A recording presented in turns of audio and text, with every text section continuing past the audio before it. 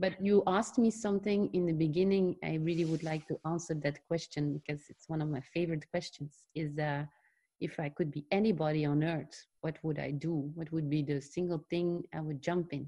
Well, I would like to be Carol Gates because I really am a fan of what Bill Gates is doing with all his money. Mm-hmm. And the one thing I really would solve with which I would put my efforts on is to improve the patient experience when you go into a hospital or any medical experience. It is horrifying. I think it is really not what it should be.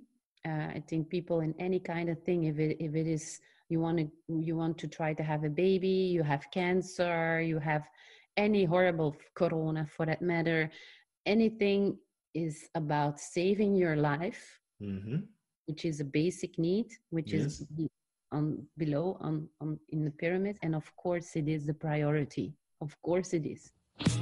But it's like we never had time or the insights to evolve. We are a developed country. We're more than only trying to save lives.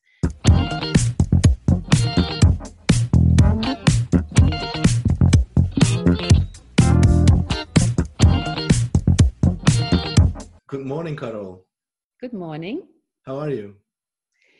Pretty good, considering the circumstances. Okay, now this is also my first question. I'm sure that you got that question a million times, but it's actually for you personally, as for your business, because you're the CEO, a founding partner of Duval Union Innovative Marketing.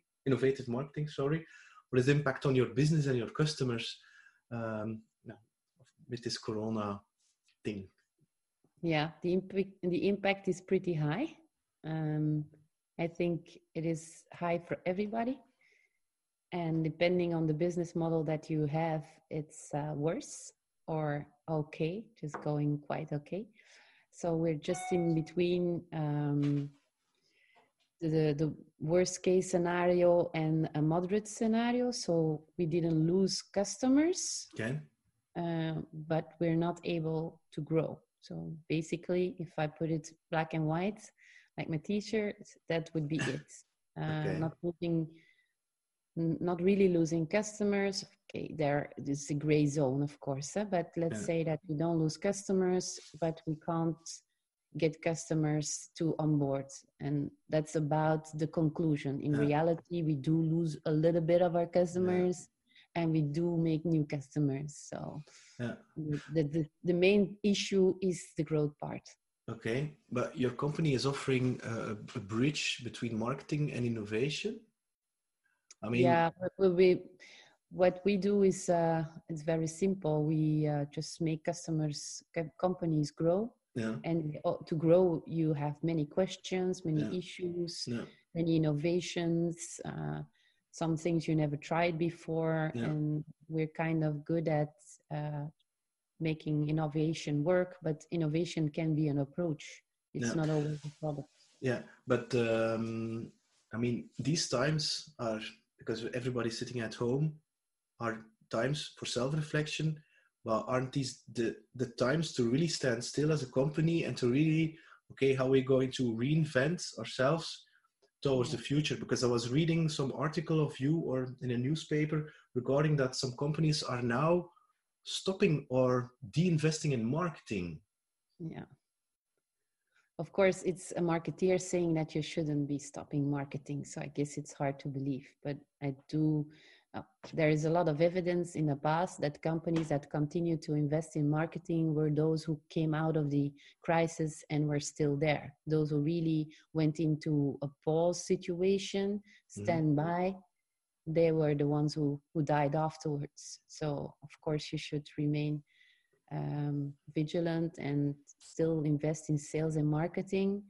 I think that's, of course, you need to cut costs. Yeah, you understand what I'm trying to say. You need to that's what we did for our own company.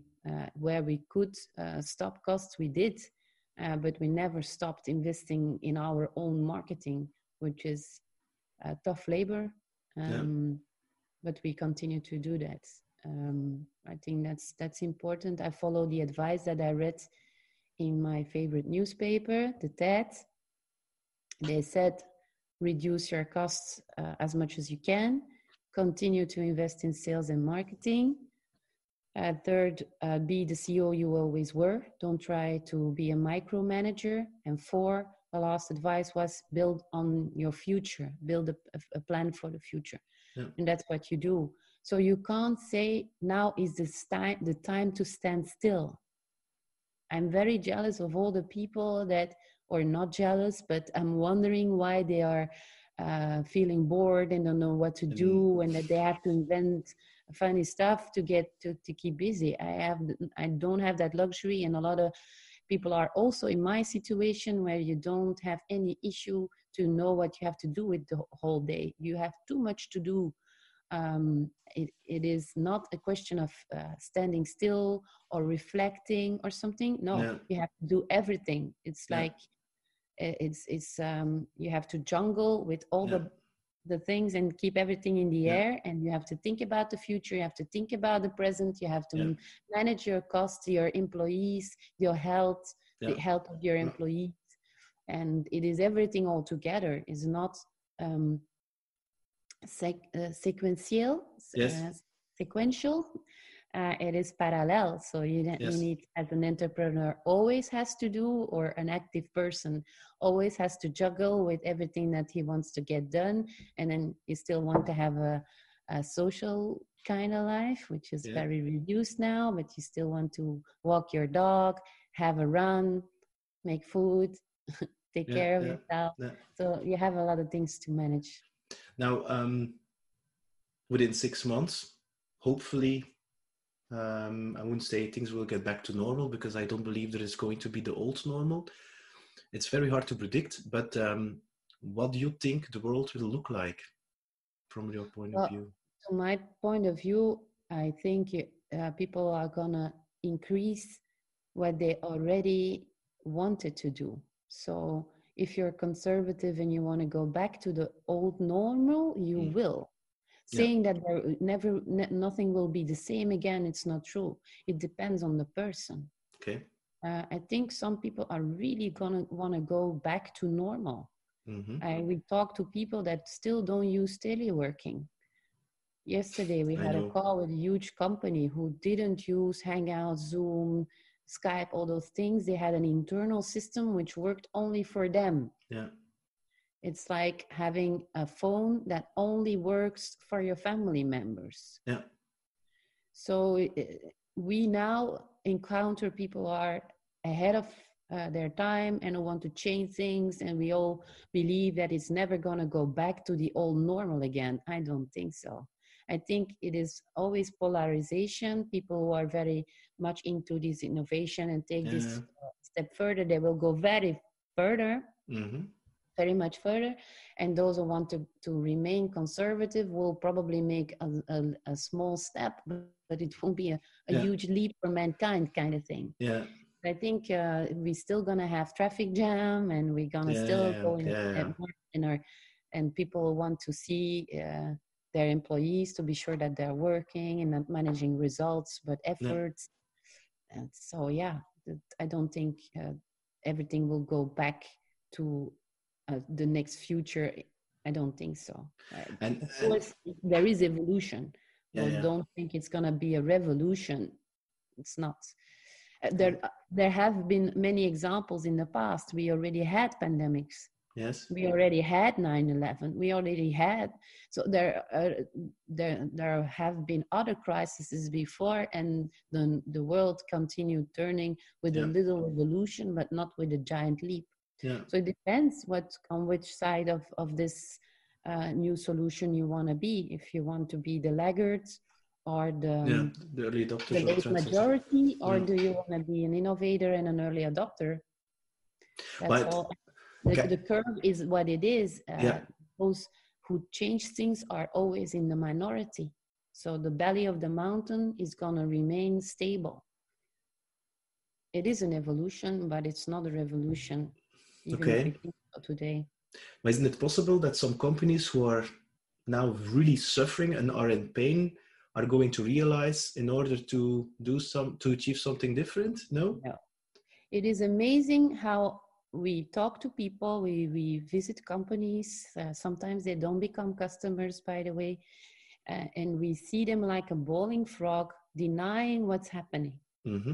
And I always go with my team members to visit customers or potential customers. And sometimes we're like so much like hallucinating. Where are we? Is this the Twilight Zone? Is there a candid camera?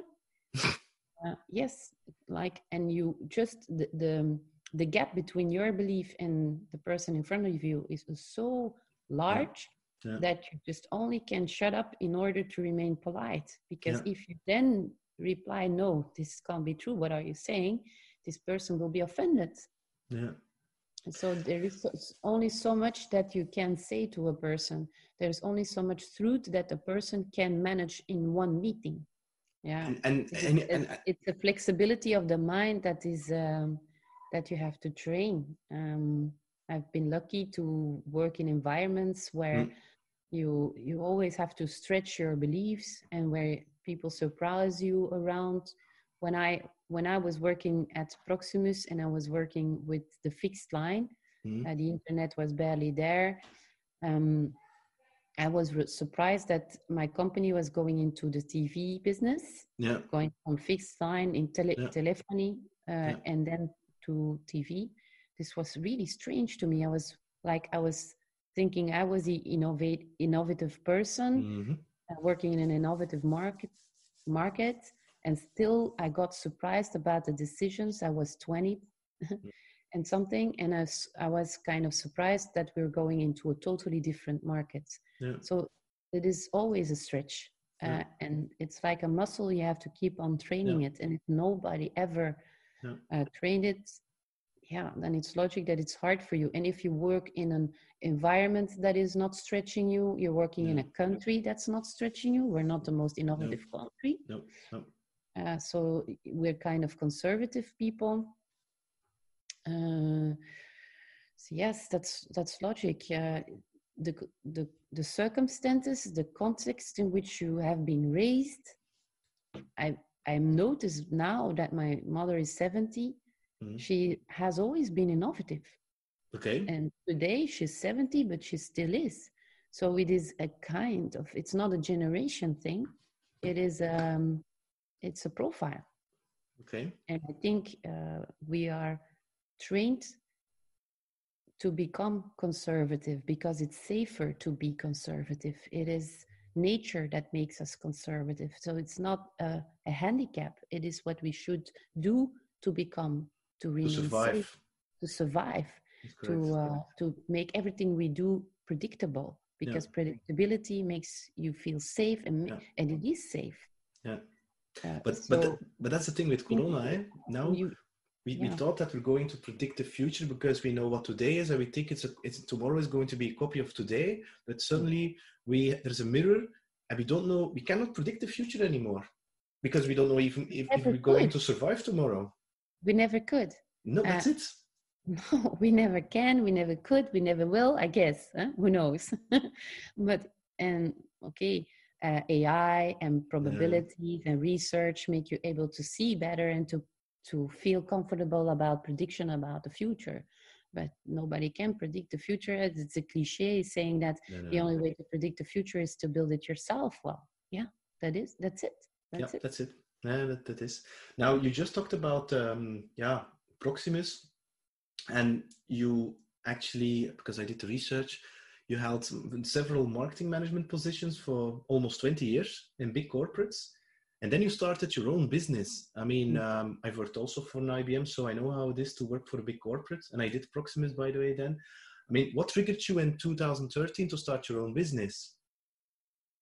Honestly, a bad boss. It's a very good reason, eh? Yeah. I was fed up with it. I said, no, this is over and done with. Game over. I'm leaving. But the idea was, at that point in time, I wasn't prepared to cope with a bad boss any longer. I had many good bosses, and I had several bad ones. And yeah, at a certain point in time, saying no. But I was thinking for 5 years how I would go and build my own business, what would make me happy, how. Yeah. So prior to encountering my last bad boss in the row, I had time to think about how it would be for me, how I envisioned my future. What I didn't know a lot of things, but by then I really knew what I didn't like anymore. Okay. From my professional life, and so that made me able to decide to never go back. What made me decide to never go back to corporate life, because it made me profoundly unhappy. Yeah. The energy that it drained me. I couldn't. It is very tiring to be an innovative person in a corporate organization, because you are the minority trying to move the mountain, and everybody loves you for that. You get recognition for that. And if one of my favorite bosses said, when it's impossible, we ask Carole Lamarck. And I was like, what is she saying? I didn't understand, and it was a compliment. I felt I was a weird alien. But it really was one of the nicest compliments I got. But it's tiring to be somebody like that. To change things. You're constantly in change management, and you're in the driving seats. So of course it's tiring, but it's very rewarding. And if you could go back to 2013, what would you do different? At that point in time, nothing. I don't think that was a point that I could have changed something. I don't regret anything, because everything you have to encounter pitfalls and get up again to be able to be and fall 7 times, stand up the 8th the next time. So you have to fall 7 times to be successful the 8th time. So I'm not into regretting things. I can only advise myself, somebody else, to start sooner to be an entrepreneur. Okay. So is this the thing that you would, if you would meet a Carole of 18 years old, you're standing for the gates of university, and Probably. Then you are meeting the Carole of now with the DeLorean, you're there, and Carole, hey, these are do your university thing, and immediately after that start your entrepreneur? Because I couldn't be doing what I'm doing today without what I got to learn from all those corporate examples. And I am who I am for half of it, thanks to all the mentorship I got, all the advice from my colleagues, from customers, from the training I got, Vlerik, Solvay. I could never have done that if I wasn't into corporate life. So if I could get born twice, I would ask one Carole to entrepreneur as from the age of 80 after school, to study still, to try to study as much as you can. I wouldn't be a school dropout. I don't think it's a reason for success. And then the other Carole would go to corporate life as she did, because I have no regrets. And I think I would do some things differently. Of course, I would even more go into to use mentorship as a tool, but I already did, and just would leverage it much more. Build on mentorship much more than I did. And what triggered you to? The question is different. When did you know that you were a writer and start writing your first book about? I didn't. Never, ever. It was not like I'm a writer. I'm going to do it. No. No, it would be very funny. It's because people believe in you that you do certain stuff as well. You believe in yourself as much as you can. So people said to you, your environment, Carole, I think you should write a book. Yeah, I got 4 questions, 4 demands, proposal to write a book from different publishers. And then I really laughed. I really said, no, I'm not a writer. That's a skill. That's something I can't. I've never been good at writing. So, but then I saw, of course, all my similar colleagues who wrote books, and I said, Yeah. don't be stupid. If they offer it to you, the least you can do is listen, and then you still can say, no, I'm not gonna do it. But then you are sure that you shouldn't.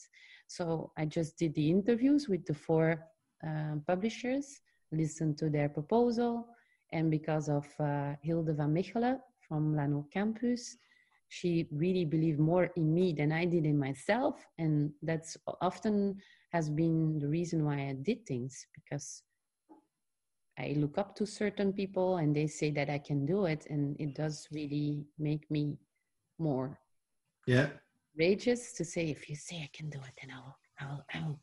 Yes, great. And I can. And then there's the little voice like Pippi Langkous. Pippi Langkous, he says, I never did it before, so I must be able to do it.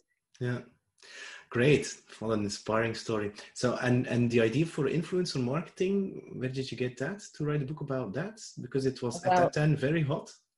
No, but it was because I've been doing my whole career. I am kind of, I really do believe in marketing theories, and I do believe in management advice and all the books that the best-selling authors wrote. I really look at this as a blueprint for what you could do.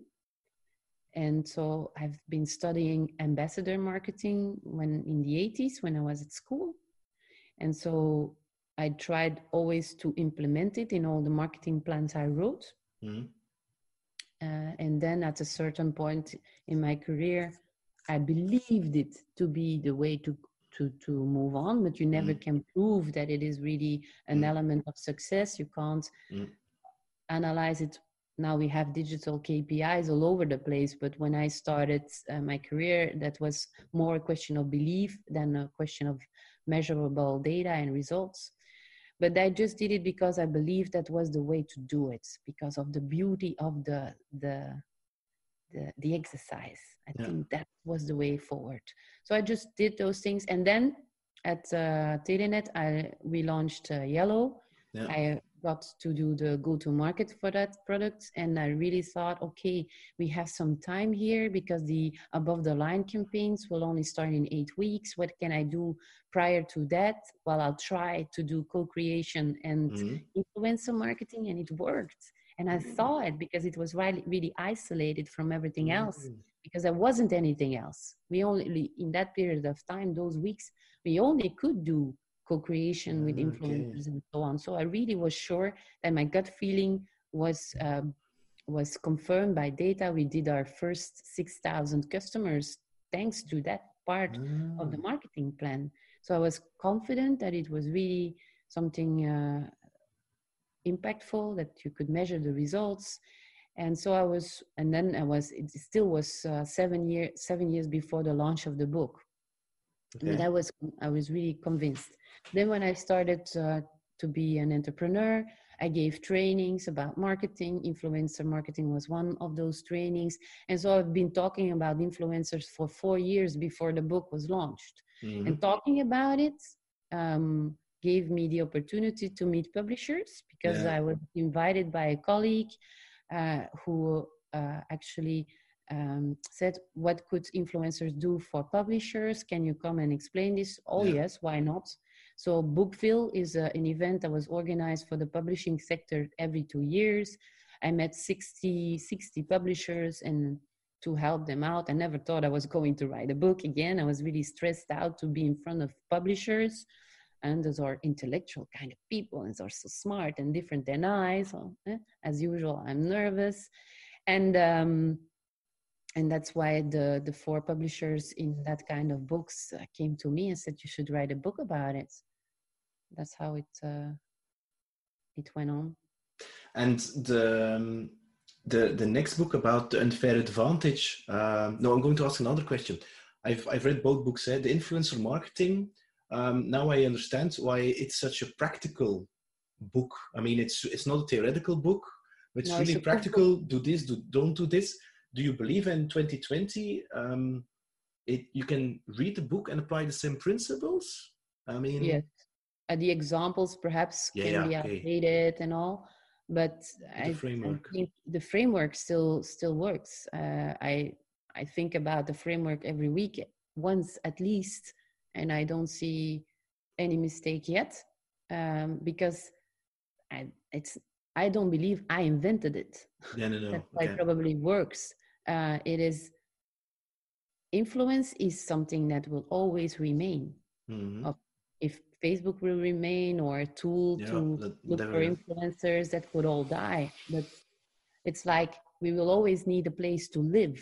Will Yeah, this still be a house like we see it today? Probably not. But the need, basic need, the underlying need will still be there. And influencing is from, if you were a hunter and you hunt, you can hunt meat, and you can mm-hmm. hunt for meat for the family. Somebody else is good at picking berries, Yeah, fruit, and you want my fruit, and yeah, I yeah, bought yeah, your yeah. meat, and I know this guy is a good hunter. I try to have a chat with him without having him killing me or something. So influencing is something that always has been there. I think even in Belgium we're very good at influence, Mm-hmm. um, at building friendships and networks. And Yeah, my boss, my American boss, said in Belgium it's very important to know the right people. yeah, that's true. You really are here in Belgium who you know Yeah, more than who you are. of what you know. Yeah, well, the thing is,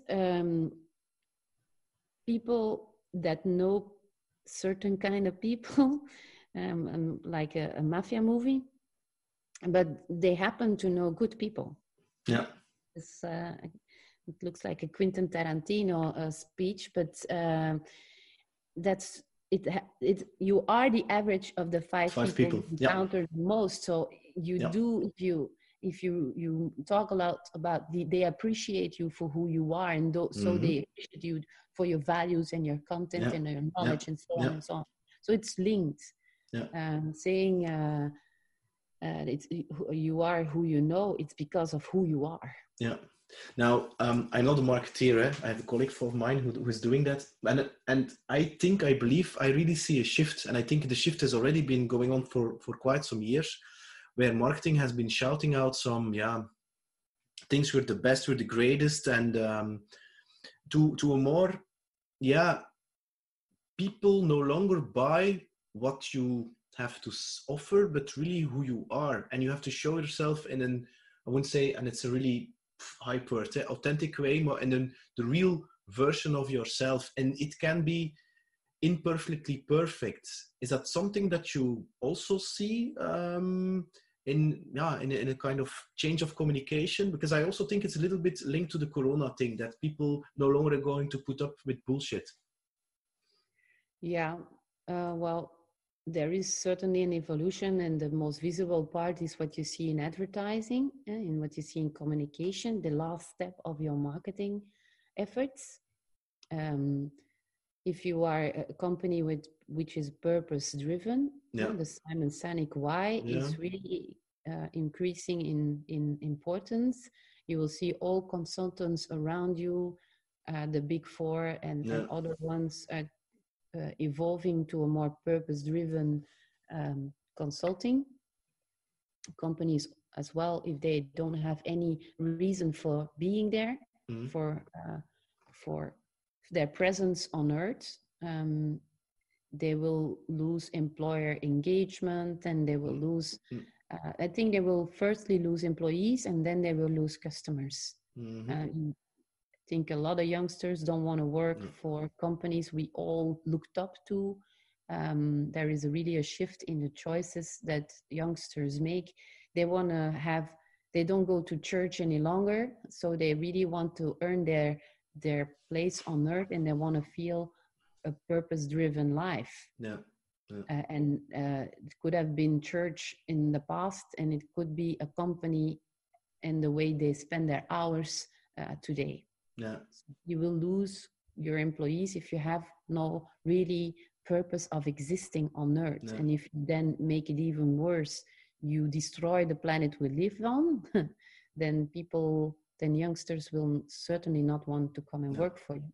I think we have a Dutch word that's really saying a purpose, zingeving, which is like a Catholic word. I've not been raised Catholic, but the good thing about religion is that it gives you a reason for living. It gives you a sense to your life. And never been, I don't believe in those things, but everybody needs a purpose, a reason for living.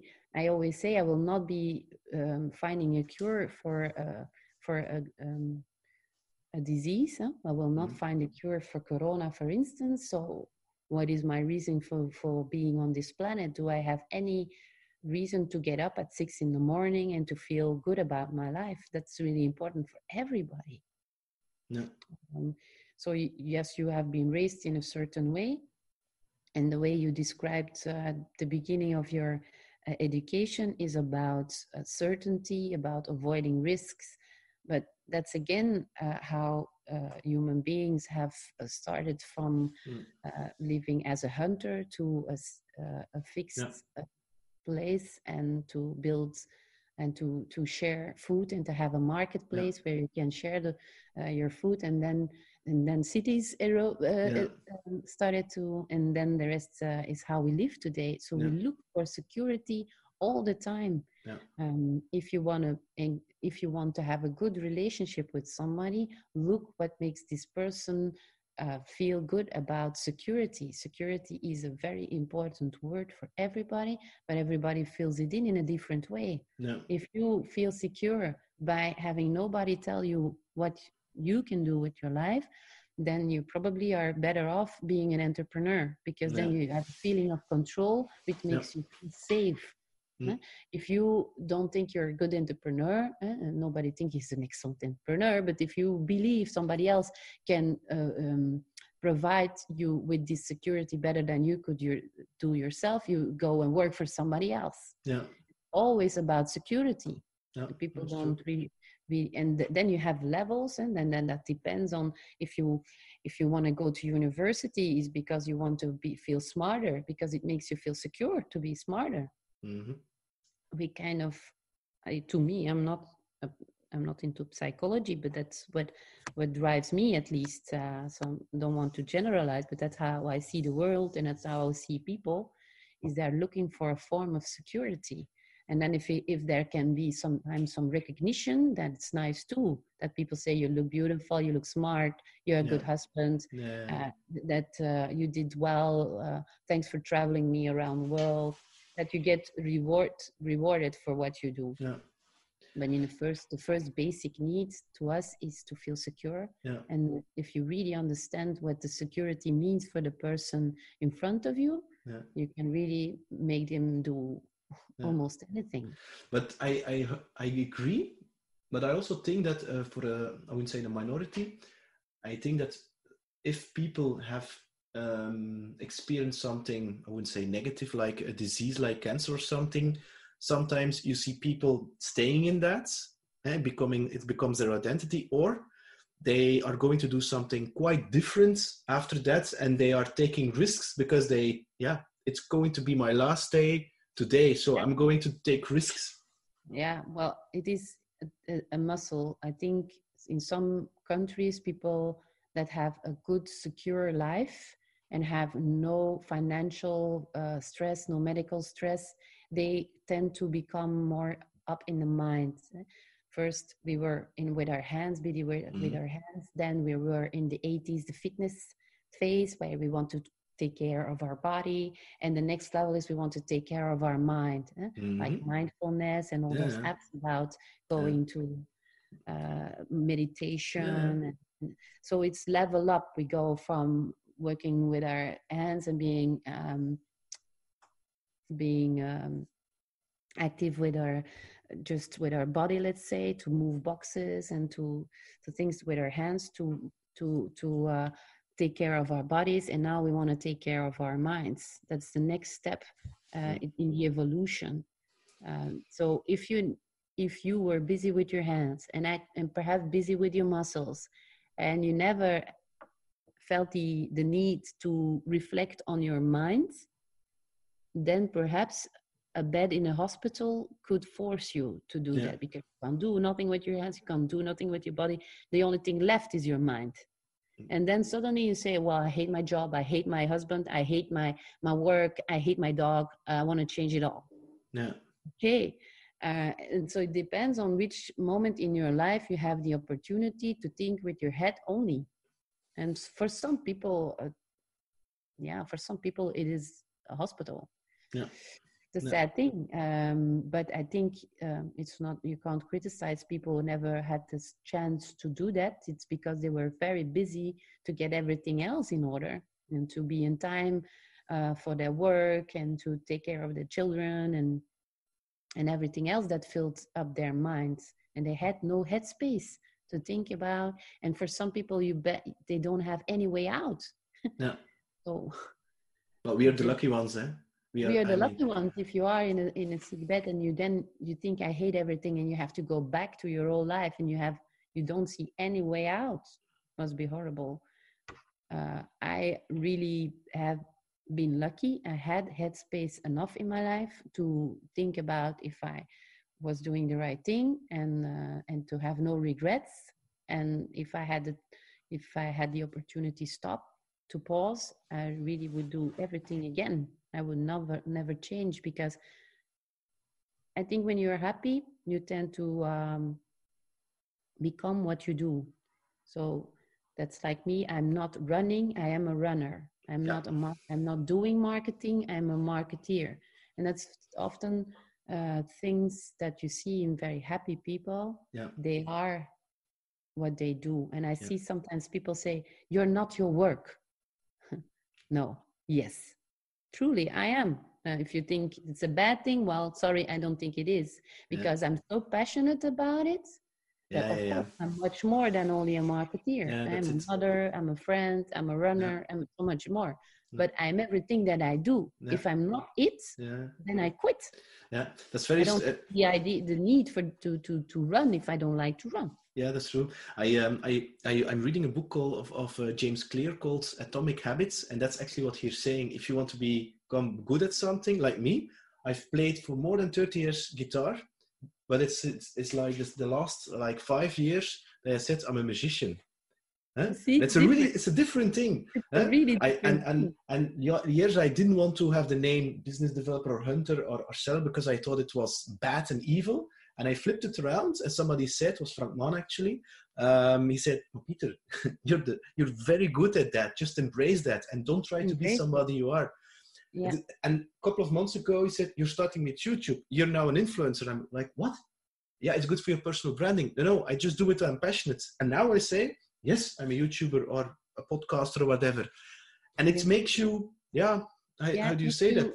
Different at things, and you feel at ease with what you do, and that's what you see in other people when they're very passionate. I did some mountain climbing courses, and those people tend to walk around with their mountain shoes in the city. Because they're not doing mountain climbing, they are mountain climbers. And that passion is reflected in the way you dress, in what you do. And I can only hope that everybody, like the nurses during the Corona period, do you really think it's a job? No. It's really about serving people on the earth. They're not doing a job. No. It's because of passion. Same with teachers. I mean, I have a 3-year-old son, almost 3-year-old, and I can guarantee the combination of doing this with work for Cynthia, and I have a wife who is an entrepreneur, and I wouldn't say, I'm never going to say managing a son, but taking care of him, because he needs attention. I want to be a good business person and a good podcaster and a good father. I can guarantee, I mean, my biggest teacher in life, that's my son, because he gets me, what are you doing? So I have lots of respect for people taking care of children, like how do you call that, creches and the teachers, the schools. I mean, it has to be a passion, otherwise you get crazy. Passion makes you, sometimes there is a risk to it that you go too far. That's really the risk. But it doesn't cost you so much energy. It gives you energy at the end of the day. It It comes doesn't back drain and your energy. fuels you all the time. Yeah. Of course, you can go over the top with it as well, but that's also a skill that you know when to pause and to stop with your passion. I'm now going to link it to the Unfair Advantage book, because I really like the metaphor used about Calimero and the cheetah. Is that then your job that you would say advice to entrepreneurs, to their companies? Look at your strengths, find out really what your strengths are, your passions, maybe what you can call it. And from there on, you can create your strong identity. Yeah, and don't be a Calimero, because we know what I hope for the youngsters that they know who Calimero is. Yeah, I'm not sure. He's like, but they are big and I'm small, things like Yeah. that. Because it starts from that. It's the same thing, it's the same principle. Yeah. If you say, I want to be a very innovative marketing entrepreneur, addressing the needs of the market of tomorrow, for instance, and we're going to reinvent our company, it's an identity that you have to take on. Yeah, you have to own it. Yes, and you don't have to start from a victim kind of perspective. Yeah, you're not the victim, you're the fighter. And what are you gonna fight for? What is it that you stand for? And Calimero is a victim role that I seldom like as a personal characteristic. I have no Calimero friends. No. They are scared of me. And when I go to schools, I'm in front of a class, there are 100 students in a room, and then they can choose you to do their intern or to have a project with the school, with my company. They can choose for that. And I got the feedback from those who chose for me. And they said, and my colleague students, they said, are you gonna work for her? Ooh, no, I'm scared of her. Wow, that's difficult. The victim kind of person who says, I'd rather be a victim. I don't want to work for a fighter. It scares me. I have the opposite, because maybe you don't remember that, but my first public speaking event for Sentia was at Retail Detail, and he was speaking after me. And I was like, shit in my pants.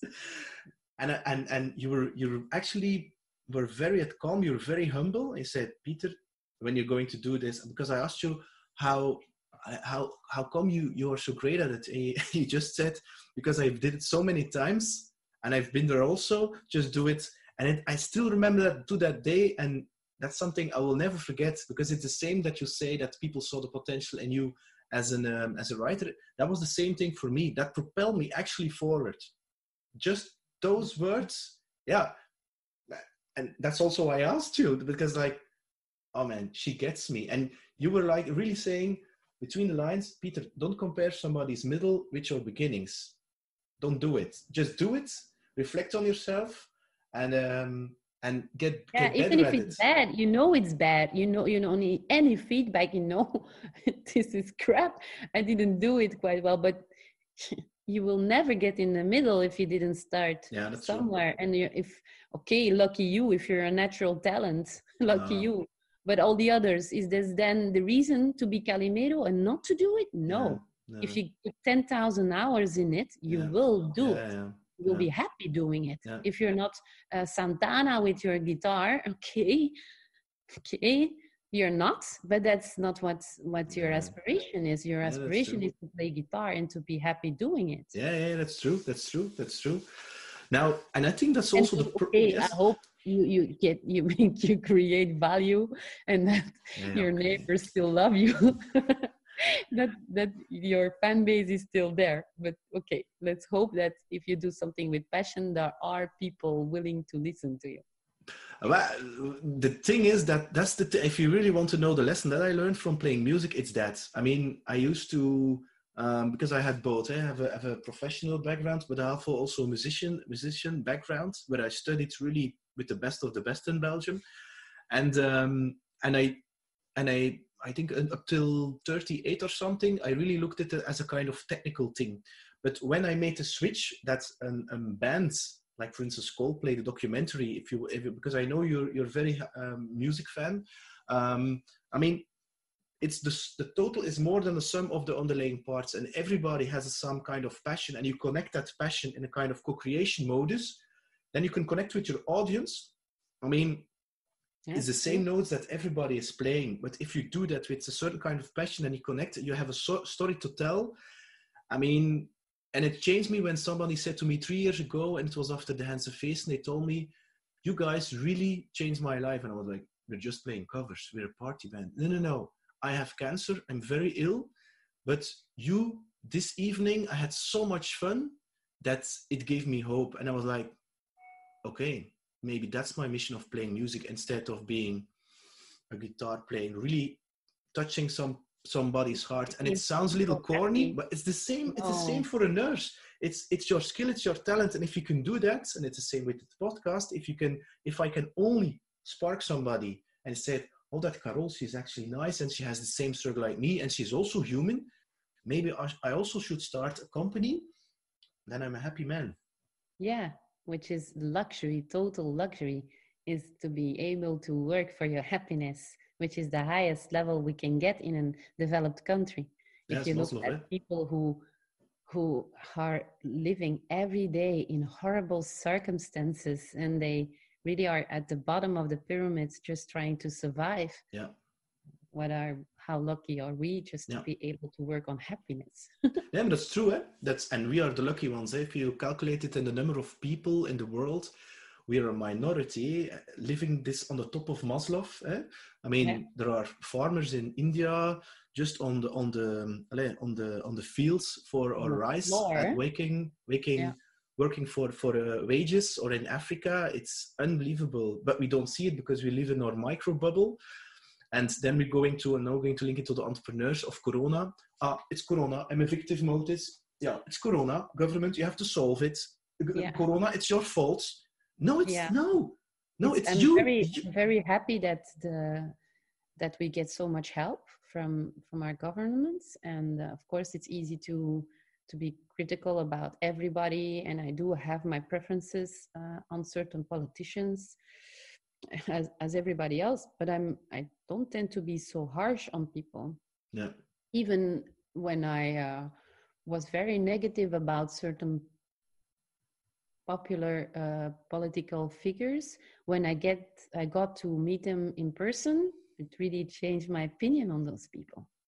I do believe we don't have the same values. I really do.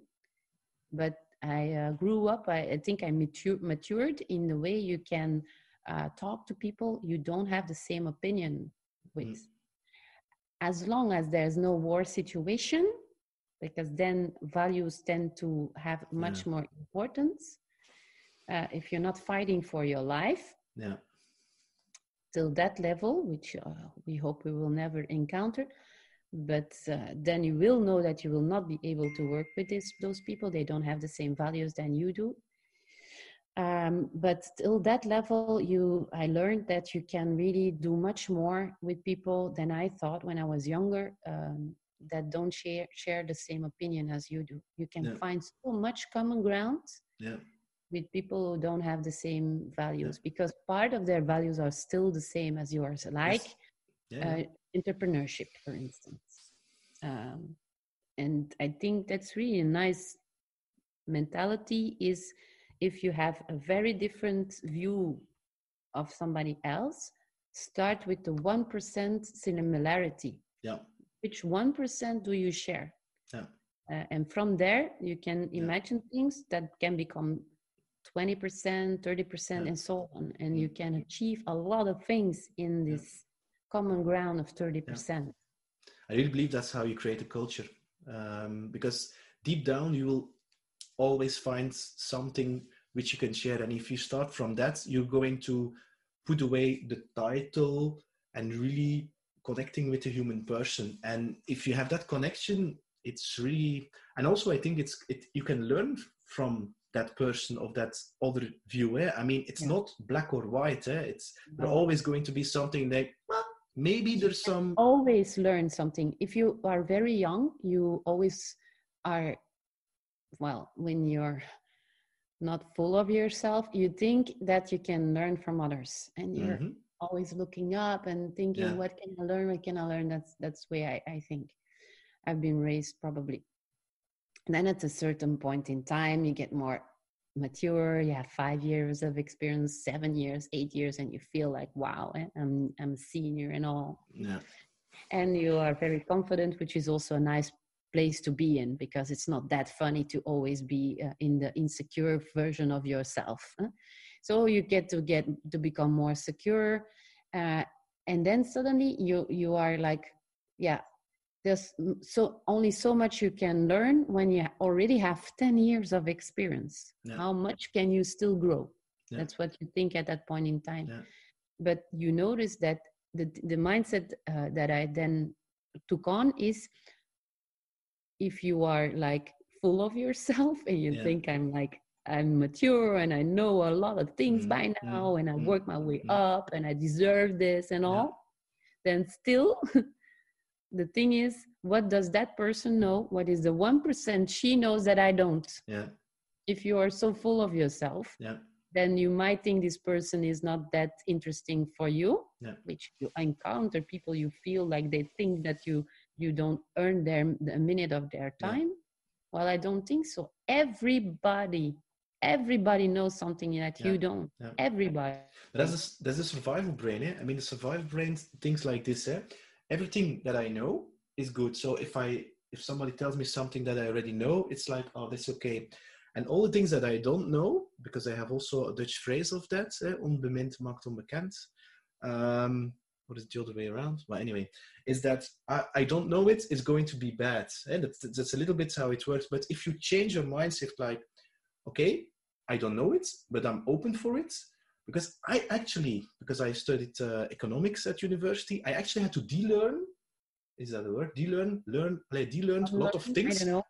It's because it conditioned me in certain things that I thought that the business world would look like, or selling or marketing or whatever. And I was like, no, it's not true.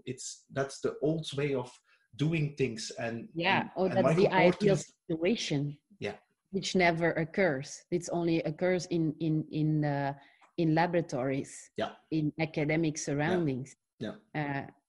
Like, I have a lot of very smart youngsters, very high potentials that come and work for us. And then I invite them in a client meeting, and you have all those psychological elements that make people decide otherwise against every theory.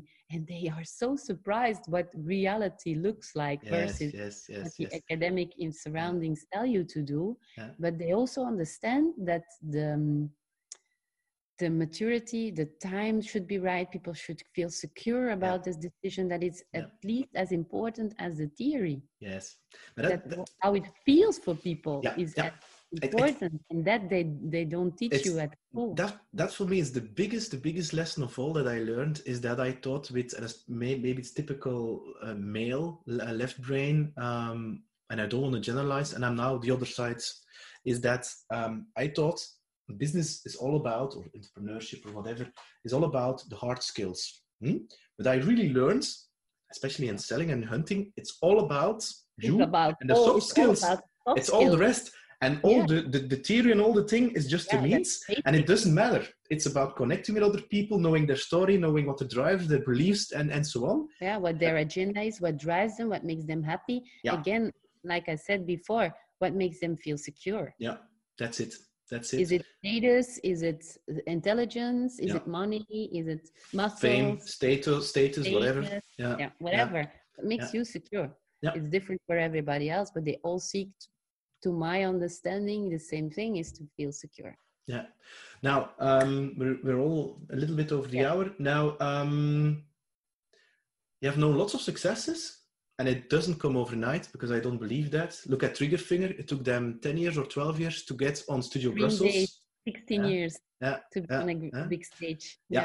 Are there any lessons, because I'm not going to use the term mistakes, failures, that they say, this is one, the hard one that I learned? Yeah, I know there are lots. In entrepreneurship, it's so much different than in corporate life. There's so much things you don't need in corporate life that you do need in in entrepreneurial life, which I didn't invest in, and so it's for me, it's a lack. I lack it because I didn't build it. Yeah. Most things take years to build, and if you didn't have the time to do it or the need for it, the most important thing would be to start earlier than you thought you could. To start when you don't feel that you're ready, because you never are. If you're gonna, it's like, should I marry or not? Yeah. Am I start sure? children. Am I sure that I should have children? You're never sure. It is not a reason for your decision. It's not an element. No, you just jump. Because you never are. It is the jump into the void that you will always need to do. But you asked me something in the beginning. I really would like to answer that question, because it's one of my favorite questions, is if I could be anybody on earth, what would I do? What would be the single thing I would jump in? Well, I would like to be Carol Gates, because I really am a fan of what Bill Gates is doing with all his money. Mm-hmm. And the one thing I really would solve, which I would put my efforts on, is to improve the patient experience when you go into a hospital or any medical experience. It is horrifying. I think it is really not what it should be. I think people in any kind of thing, if it is, you want to try to have a baby, you have cancer, you have any horrible corona for that matter, anything is about saving your life. Mm-hmm. Which is a basic need, which is below in the pyramid. And of course it is the priority. Of course it is. But it's like we never had time or the insights to evolve. We are a developed country. We're more than only trying to save lives. By now, in the luxury that we have, we should be evolving in this patient experience and this patient centricity, which is not there, which is it's like for Proximus, for instance, or engineer-driven companies, they have succeeded by using their most brightest engineers to get where they are. Mm-hmm. But they have an whole kind of set of other kind of experiences, non-engineers, who add and create value for the end customer. Yeah, the experience. Like you have a lot of engineers, but you don't only have engineers. Nope. And in the medical world, it is, you have a lot of medical people, but you should also add other skills to improve what we call customer experience, which should be translated in patient experience. And if I would do something, if I would be Carol Gates, that would be I would die trying to improve patient experience when you're having the worst period of your life, being deadly sick of something, and perhaps that you will not make it. But the time that you will enter the emergency room, and hopefully the time you get out of the hospital, and the experience afterwards, to improve that for people. Where did you get that passion? Yeah, I have some experience with hospitals, of course. But the worst thing is when you're treated like a plant. You're treated like somebody who's no longer a human being, because they are saving your body and they're not saving your mind. So sometimes they treat you like a plant because they have to make you wait somewhere. So they, like the situations that we see and that we find horrifying, putting people in corridors, like in Italy and Spain.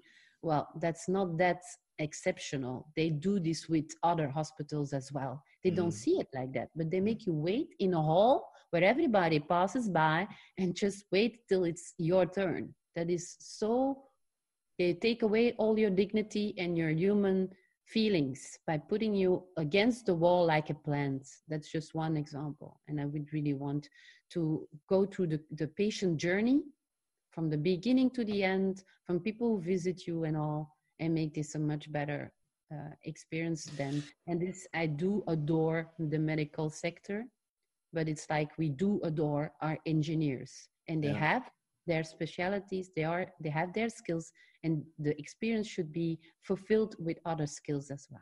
Yes. But what happens when you're a patient, you can't talk. Yeah, you're sick. Yeah, I know. So We've you're been nobody. When we are a customer, we can now, thanks to social media and all, we can complain, and we are really in a driving seat much more than we did before, thanks to social media. But when you're a patient, there is something very typical, is that you don't tend to talk. You're kind of sick. Yeah. So they can do whatever they want with you. If you feel horrible laying with your bed against the wall in a corridor, you just can't even complain about it because you're not up to it. I think maybe that's, and then we're going to end the conversation, but maybe that's a result of the fact that, and it's an assumption that the medical world or the hospitals are still a kind of command and control organization where the doctors and the medical people are like the heroes. That's engineers as well. They are the heroes. Engineers are the heroes. Those who build something, those who have high skills, which is the entry barrier to be like them is high, because you have to study several years, and you save lives, for God's sake. How can you even give me criticism? I'm saving your life. So it is out of respect, we don't want to give feedback. But I think that's also something that is linked to the fact that we're evolving, and we have the luxury to try to improve that. It's not a complaint, it is just evolution. Is there something else you want to share that we didn't talk about? Maybe you're going to launch a new book? Who knows? No, I've been writing some things down in a couple. I started in December, the 16th of December, when there was no corona nowhere. There was, but we didn't know about it. So already, all my books were started on the 16th of December. So I try to have the discipline to. It's like a birthday. So that's why I started to write something down already last year.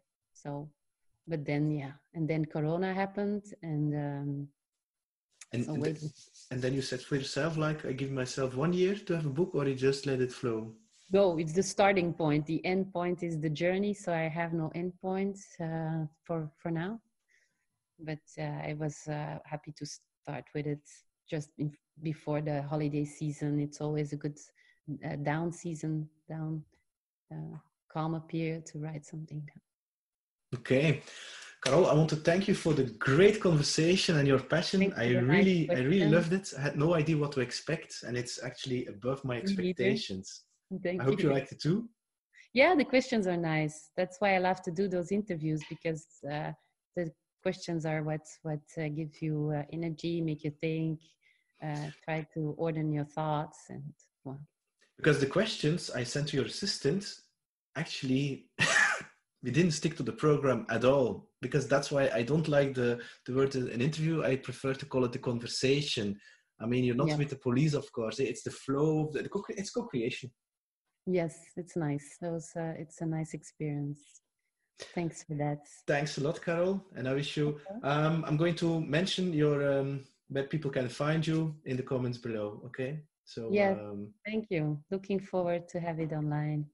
Thanks a lot. Bye-bye.